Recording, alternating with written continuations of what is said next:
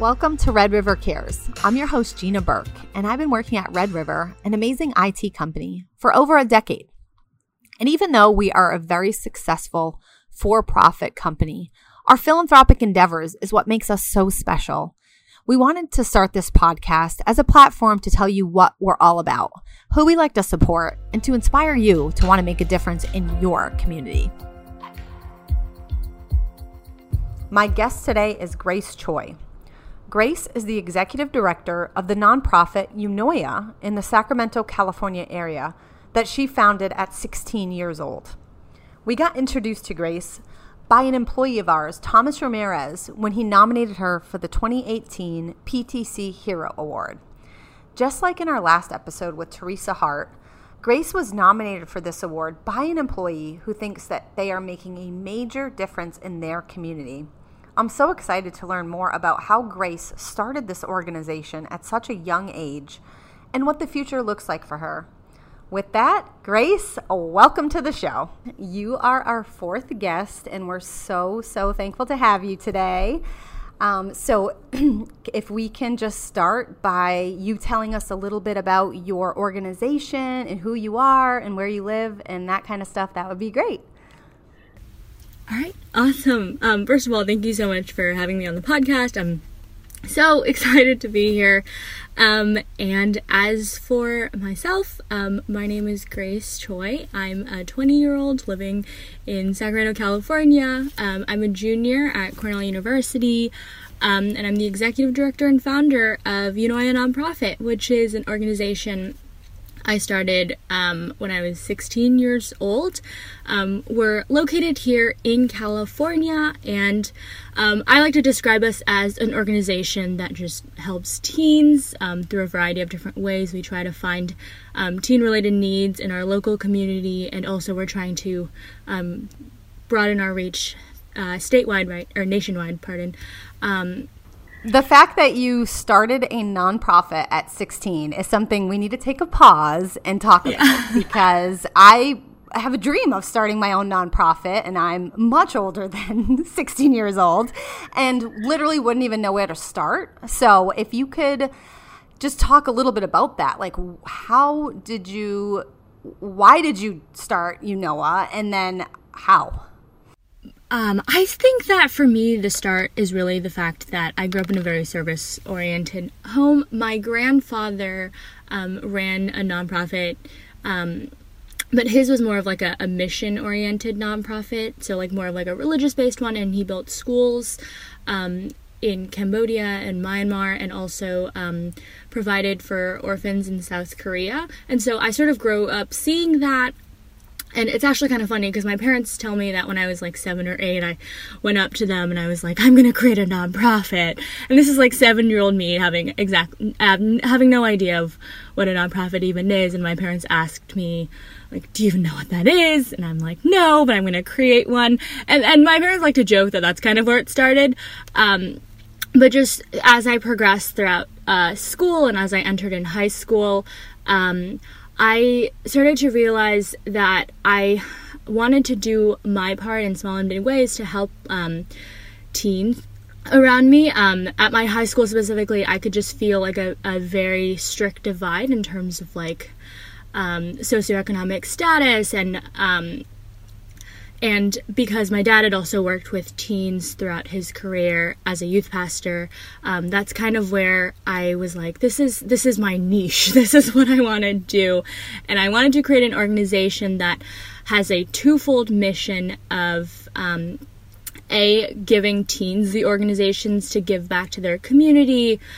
But then the second half of our mission is to help the community, help the teens around us. So what that looked like for us when we were starting out is running school supplies and then donating it to local low-income high school and middle schools, providing meals. I don't know if I strayed too far from your original question, but in terms of the process of actually creating a nonprofit, it definitely wasn't easy in the sense that a lot of the paperwork, I didn't really know what I was reading when I was filling out a lot of the paperwork, admittedly, because I didn't have any help to do so. But I think it took, if I recall correctly, it took about, it was about a 6 to 8 month process, and it was just a lot of, I just remember it as a lot of paperwork, but throughout all of it, because I didn't also have like, I think it was like around $750 to fill out this like certain form that would give us like tax deductible status. The founding members and I, which were a bunch of my friends, we went to downtown Sacramento to try to get donations from like local small businesses and other organizations that would be willing to help us. And eventually it turned out that all the paperwork was able to be turned in, and in 2017 we became an official 501c3 nonprofit. Wow, that's so cool. That's such a good story. I feel like most teens don't have that at-home influence. Like, I feel like maybe my kids are starting to get that now, but I certainly didn't grow up in a house that went forth to serve, right? And the fact that you have a grandfather and a father to look up to that have run their own nonprofits, and it was just sort of innate in you from such a young age. It's just so cool that you were just destined to sort of take this path. Yeah, I definitely am really grateful for the influences of both my grandfather and my dad in terms of just encouraging me that life's not the longest. We don't know how much we have, and in terms of that, like, try to spend as much of, I've always been told just to like try to spend as much time that I have on this earth trying to like serve and care about those around me. And I'm by no means saying that like nonprofits are the only ways to do so, but for me that's kind of where I found a place in high school where I was like, I want to be able to help people in this capacity, and honestly, part of the reason why I decided to officially register us as a 501c3 is because a lot of our donors actually wanted tax-deductible status as a result of their donations, and it just sort of like worked out. Like, they were trying to help us help teens, and then we could help them with like tax returns and everything, and I thought our tax deductibles, and I thought that was a pretty good trade. It hard for you to narrow it down to teens, or was that something that you knew as a teenager, like, this is a group that I can see that really needs some extra assistance? Or was that a hard decision, or how did you come up with who you were going to go serve? Admittedly, I think at first there were just so many. I just sort of started as like, I want to help everybody. And then my dad sort of had to help me backtrack and just tell me, Grace, you can't do that. You might want, like, that's good, but we kind of want to help you like narrow your focus a little bit. And so it was actually through a lot of conversations with my dad and just a few of my friends and mentors around me who said, well, what are you like really passionate about? Like, let's narrow down who you want to help, so that not that you can't help everyone, but so we can more hone in on a group that you really want to focus on and help. And eventually I realized I noticed there were a lot of organizations in the Sacramento community that were helping teens, and also a lot of organizations that were helping adults, but I didn't see as many organizations that were helping teens, and so I decided I'm just going to serve teens. Was it hard for you to recruit your friends to be on board with you for this mission, or was that an easy part? Yeah, so I think it was sort of a mix. A lot of my friends were also very excited about the prospect of being able to help other teens, and they were really passionate and fired up. But others, I think the people that I really wanted to be on my board of directors and to help me were a little less, who took a little more convincing. But I think once things got set up, it was a lot easier. I think the big transition moment was when we all graduated and we all went separate places to different colleges, and some of the board members, for very good reason, because they needed to go to school and everything, stepped down, and a whole new transition period began by me trying to find other people. But currently, the way that our volunteers are operated, and it's something that I'm like super happy and excited about, because we currently have 3 different high school chapters. So it's just like a new generation of like high school students who are operating under the Eunoia name, and they have clubs on their school. They have their officers and the volunteers underneath them. And they try to reach out to the teens in like their local community. And what that means is like we have 3 different high school chapters right now in like 3 different cities. And so I always push them to say like, or push them to ask, how can you help in like your local community where your high school is located? What needs do you see? What teen related needs do you see? And what needs can the volunteers in your club help fulfill in order to serve the community? That's so cool. Like, not only did you start a nonprofit and like you're giving teens a place to have an outlet to impact their community, you're actually serving teens, but now you're teaching teens how to help other teens. Like, holy crap, it's incredible. And you should be so proud of yourself and everything that you've built. I mean, that is amazing.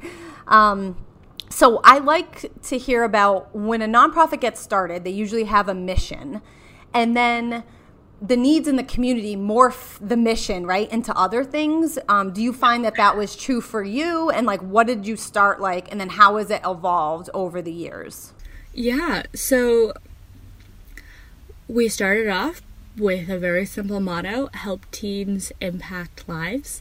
That's still our motto, but originally it was more, I thought of it more as just school supply drives and like giving teens the opportunity to volunteer. And we still do those things, but as we saw the needs in our community, as you mentioned, things started to morph and change. And so out of seeing the need in local high schools and middle schools, we decided that we were going to change our mission a little bit in terms of every year we set a teen-related cause or need. And so we will focus on that need for that year. And so we actually started that not that long ago in 2019, although that seems like a long time ago actually, with education. And so during that year, my favorite thing that we did was we reached out to local high school and middle school teachers, and we asked them, what do you need for your classroom? What are the supplies and the technological devices or whatever it is that we can help you provide so you can make a better classroom space for your students? So what that became was projectors for certain students. We also provided these like really nice chairs for classrooms that teach special ed children. Also, we were able to provide these bags and bags of school supplies for a classroom that welcomes refugee children, and that was probably my favorite one. And this year we were going to focus actually on something else. We were going to do a continued year of education, but also incorporating food insecurity. But with the onset of COVID-19, that sort of overhauled all of our plans, and we thought, how can we serve teens well in the midst of this pandemic, and what are the specific teen-related needs that we can reach during this time? And so for us this year, that's meant completely changing our plans, because everything also has to be, a lot of it has to be virtual, and all the stuff that the high school chapters had planned just sort of went out the door because they can't actually go to school in person.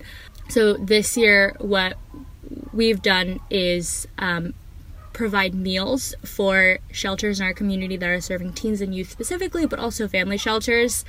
And then also we've been continuing to provide care packages to an organization that we know is on the front lines of welcoming teens into their organization, providing them a place to stay, a meal, and resources as to like how to get on their feet, because they do serve unhoused youth and teens.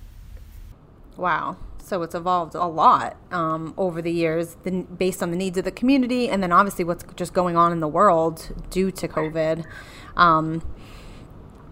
How do you get your funding to do the initiatives that you want to set forth to do?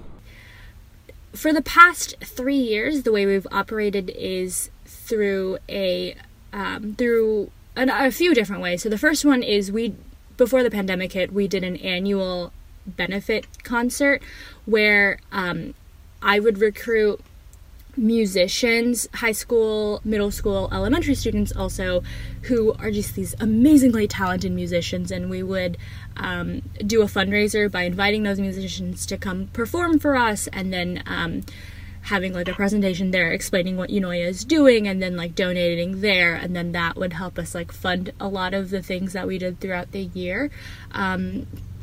So in addition to that, we have a few small grants from like Walmart or like Disney or a few other places that we apply to every year, and that's kind of helped sustain our finances and budget for the past few years. And right now, and for the past year and a half, I've been trying to further develop our monthly donor base so that there's less stress in a lot of our high school chapter officers to fundraise, because a lot of what they do is help facilitate like volunteer opportunities for their teens, but because of the donation system and the fundraising system right now, they also organize a lot of fundraisers for their local chapter, and that's something that I'm in the process of currently trying to change. So there's less of a burden on them to have to finance and fundraise for a lot of the things that they do. Yep. Yeah, but so far we've gotten through a lot of the things we've been able to do because the people around me, family, friends, and also just sometimes just random strangers are super generous and are very gratefully just they hear about Eunoia and they're like, this is awesome, like how can I support it? I saw on your website that you take donations, but you also, it seemed like, we're looking for supplies. So is that a way that people could support you regardless if they were in your around California or not? Yes, that would probably be the very best way. No matter what is happening, we are always taking supplies for care packages. So those supplies are always welcome. Our care packages are typically so winter necessities or hygiene products, toothbrushes, toothpaste, anything you would think of that someone might need if they're like out on the streets and it's cold, and we're trying to provide all of those things. So those things are very necessary. Or if you want to set up like a monthly donation, or right now we're still in the process of we've been collecting masks throughout the summer, and we're in the process of distributing that. So if you know how to make masks and are really good at that, you can send that to us, and we help distribute that to schools and other community organizations, and basically get it to teens who might not have access to reusable masks, so that they can also stay safe and all that good stuff. So tell me this. So you're a junior in college. Like, what does the future look like? And like, what are you hoping to see with your organization? Yeah. So as for Eunoia, we're going to continue to try and expand our operations beyond California. So we did a few things back at school in New York, and provided care packages to a local hospital there. But I'm just hoping that as this current class of high schoolers graduates, that some of them would also be willing to take the mission with them to where they go to college. So really thinking like more national now. And also what I really want to do is as we continue to focus on one teen-related need per year, my end goal is that at one point we have the structure in order to do all those causes at the same time. the reason why we chose to do the one cause focus is because we really wanted to dedicate all our time and resources best with the resources that we have, although we do want to do everything, but we can't. So my goal is that eventually we build in that structure and are able to offer all of those services at one point. And as for myself, I'm actually going to spend this winter break studying for the LSAT, and my goal is that upon graduation, I plan to hopefully go to law school, and the end goal is to work in government law or public interest law, and God willing, I'll also be a judge one day. That's probably my end goal, but just trying to take it one day at a time nowadays, and every day, actually. I get that. Well, I believe that you can do anything you set your mind to. I mean, you've already proven that. I just want to thank you so much for your time today and just sharing everything about your experience and building a nonprofit and everything that you've been going through. So if the listeners want to learn more about Eunoia, where could they find out more information? Yes, so the best way is probably going to our website, www.eunoianonprofit.org, and also Eunoia spelled E-U-N-O-I-A. And for those who are curious, Eunoia means beautiful thinking, beautiful mind. Or we update our Facebook and Instagram very often, so that would also be at Eunoia Nonprofit. And that's the best way to reach us, to find us. Well, this is awesome. Thank you so much, Grace. You are going to do amazing things in the world, and I can't wait to watch you on your journey, and happy holidays. Happy holidays. Thank you so much.